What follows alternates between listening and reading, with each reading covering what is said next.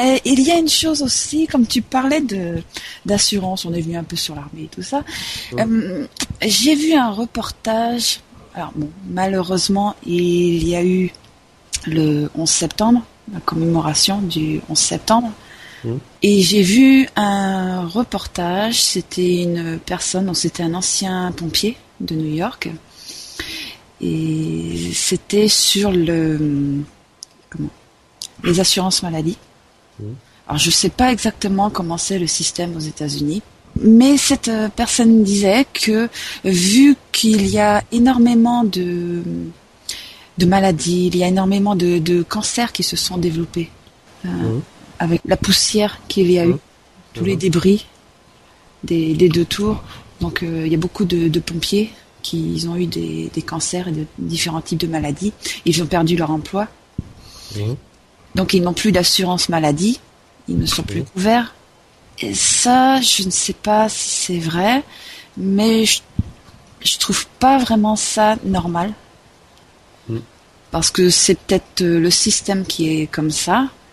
Mais vu ce qui s'est passé, et puis c'est commémoré à chaque fois, les pompiers de New York, ce sont des héros, et on les laisse se débrouiller quand ils ont des problèmes de santé dus à ce qui s'est passé. Ça je comprends pas. C'est pour ça qu'Obama veut changer le système. Justement, il veut que chaque Américain ait accès aux soins. Pas seulement quand tu es salarié, enfin que tu as un travail, parce que actuellement, quand tu perds ton emploi, tu perds ta couverture sociale, apparemment. Et bon, ça fait débat chez eux, là, ils ont beaucoup de mal à faire passer, parce que bon, c'est passé d'un système à un autre tout à fait différent, c'est-à-dire une couverture pour tout le monde, ce qui se rapprocherait d'une autre, avec cotisation des salariés et des patrons. Et voilà, je pense qu'ils sont pas prêts d'admettre encore que notre système est mieux. Je dis pas qu'il est mieux, mais de venir à notre système parce qu'ils pensent qu'il est pas bon. Et donc, moi, je les comprends, ils hésitent parce que ils raisonnent pas comme ça pour l'instant. Ce qu'il y a, c'est qu'ils voient les défauts que notre système. Oui, il en a, c'est clair. Il coûte très cher. Apparemment, il coûterait moins cher que l'heure actuellement. Enfin, il est sûr que le nôtre. Mais le problème, c'est que ça permet de l'assistanat. Ouais, c'est de ça qu'ils ont peur. Voilà, et c'est ça surtout le défaut de notre système à nous, parce qu'on a quand même des avantages. Donc nous, voilà, l'avantage c'est que tout le monde est couvert. L'inconvénient c'est que tu as des gens qui sont couverts alors qu'ils cotisent absolument pas et ils sont couverts à 100%. Alors toi salarié, moi c'est salarié. Bon, c'est l'armée, mais on est salarié, on est considéré comme salarié. On n'est pas remboursé de toute façon à 100%. Soit on a un certain pourcentage. Après, si on veut être remboursé un peu plus, il faut adhérer à une mutuelle, donc payer une mutuelle privée. De toute façon, maintenant, sans mutuelle. Voilà, sans mutuelle, vu le remboursement, tu perds énormément. Et le système en France, où je trouve qu'il n'est pas trop juste, c'est qu'effectivement, tu as des gens qui sont couverts à 100% et qui, à ce moment-là, non seulement ils usent du système, mais ils en abusent. Et je sais plus avec qui j'en parlais, je trouve que chacun devrait au moins cotiser, ne serait-ce que par rapport à ses moyens, mais même si c'est symbolique, mais même ne serait-ce qu'1 ou 2 euros, mais pour faire voir que c'est pas gratuit, que ça coûte très cher, que ça doit se financer et que c'est un effort de tout le monde. Je vois pas pourquoi on paierait les soins totalement à ces personnes. Nous, c'est vraiment l'assistanat. Surtout qu'on paye de plus en plus parce que et on est remboursé de moins en moins. Voilà, parce que c'est quand même retenu sur notre salaire. Ouais. On doit payer une mutuelle. Ouais. Il y a énormément de médicaments qui ne sont pas remboursés. Il y en a de plus en plus qui ne sont pas remboursés. Ou qui sont remboursés beaucoup moins. Beaucoup moins ou pas du tout. Donc on paye beaucoup plus et on est remboursé de moins en moins. Ouais. Et il y a plein de gens qui sont remboursés à 100%, qui profitent du système, comme tu dis, et puis eux ne travaillent pas et ils payent rien. Et c'est de ça que les Américains ont peur, et là, je les comprends. Ils ont raison d'avoir peur parce que c'est ce qui se passe en France. Et eux, je crois qu'ils ont peur justement que il y a eu une grosse polémique aux États-Unis à ce sujet-là, au sujet des sans-papiers. Donc les républicains, je crois, disaient que ouais, vous allez même donner les soins gratuits pour les illégaux. Et les démocrates ont bien sûr dit non, il n'en est pas question. Et ils ont très peur de ça, les Américains, et à juste titre, parce que nous, c'est ce qui se passe. Pour l'instant, les sans-papiers, ils peuvent se faire soigner gratuitement. Je dis pas qu'ils ont les mêmes soins que nous, les mêmes prestations. Mais il y a des personnes qui viennent ici, qui se font soigner dans les hôpitaux, qui repartent dans leur pays et qui ne payent pas. Oui. Et il n'y a pas d'adresse, il n'y a rien du tout, donc comment les hôpitaux peuvent se faire rembourser? Ouais. Donc ça, c'est un autre problème. Parce que nous, on soigne les gens et on les fait payer après. Aux États-Unis, les gens payent d'abord et s'ils payent, on les soigne. C'est un petit peu résumé, mais en gros, c'est ça, ce qui fait que c'est différent. C'est pour ça que notre système, je pense, est mieux, mais c'est certainement pas la panacée. Il a de bons côtés, oui, c'est sûr. Ouais.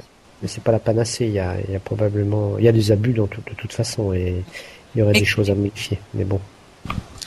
Mais quand j'ai entendu ça au sujet des pompiers de New York, là, ça.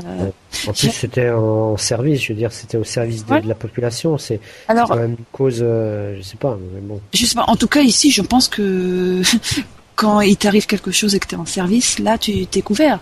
Donc là-bas, je ne sais pas si c'est vrai. Enfin, je vois pas pourquoi il aurait menti. Donc, s'il y a des New-Yorkais qui nous écoutent ou des Américains, comment ça se passe là-bas? Ouais, c'est vrai. Mais j'avoue que là, si c'est le cas, j'ai été déçue. Ça me déçoit parce que quand même, vu ce qui s'est passé, et dans d'autres cas, des personnes qui sont en service comme ça, doivent être couverts, on doit les aider. Alors on dit ce sont des héros et puis après on les laisse tomber. Là, j'avoue que ça m'a déçu. Donc je sais pas exactement leur système, donc mais on peut pas tout savoir Non. de ce qui se passe ailleurs, donc c'est bien d'être informé. Si on peut avoir un peu des retours sur ce qu'on dit, ce serait pas mal. Et voilà pour ce soir. Voilà. Donc finalement, en partant de rien, on est arrivé à faire un sujet, j'espère, intéressant. On a parlé de différentes choses. Oui. Donc, n'hésitez pas, donnez-nous des sujets. Ouais. Qu'on ait quelque chose à critiquer. Parce on a encore beaucoup critiqué ce soir. Mais en fait, moi je pense qu'on critique pour être constructif. C'est le but du jeu. Moi je critique pas personnellement pour casser quelque chose. C'est plus pour être constructif, pour essayer d'améliorer les choses. C'est pour ça que quelquefois, même dans mes critiques, je pense qu'il y a des choses qui ressortent où je reconnais qui sont pas mal, mais pour l'instant, je trouve qu'il y a plus à critiquer, mais c'est une situation générale, ça. C'est parce que les temps deviennent difficiles, l'économie et tout ça, et donc on a la critique plus aisée, c'est vrai. Et puis parce qu'on veut le changement aussi, on veut ça, c'est le but de chaque personne, pour soi-même et aussi pour le pays. On aspire à plus de bien-être, bien sûr. Voilà. Donc moi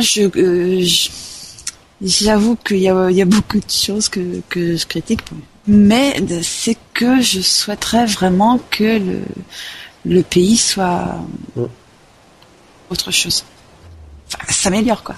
Mais ça, c'est normal. Je pense que c'est le but de chacun, que chacun doit avoir, aspirer à plus pour soi, pour son propre pays, pour tout le monde.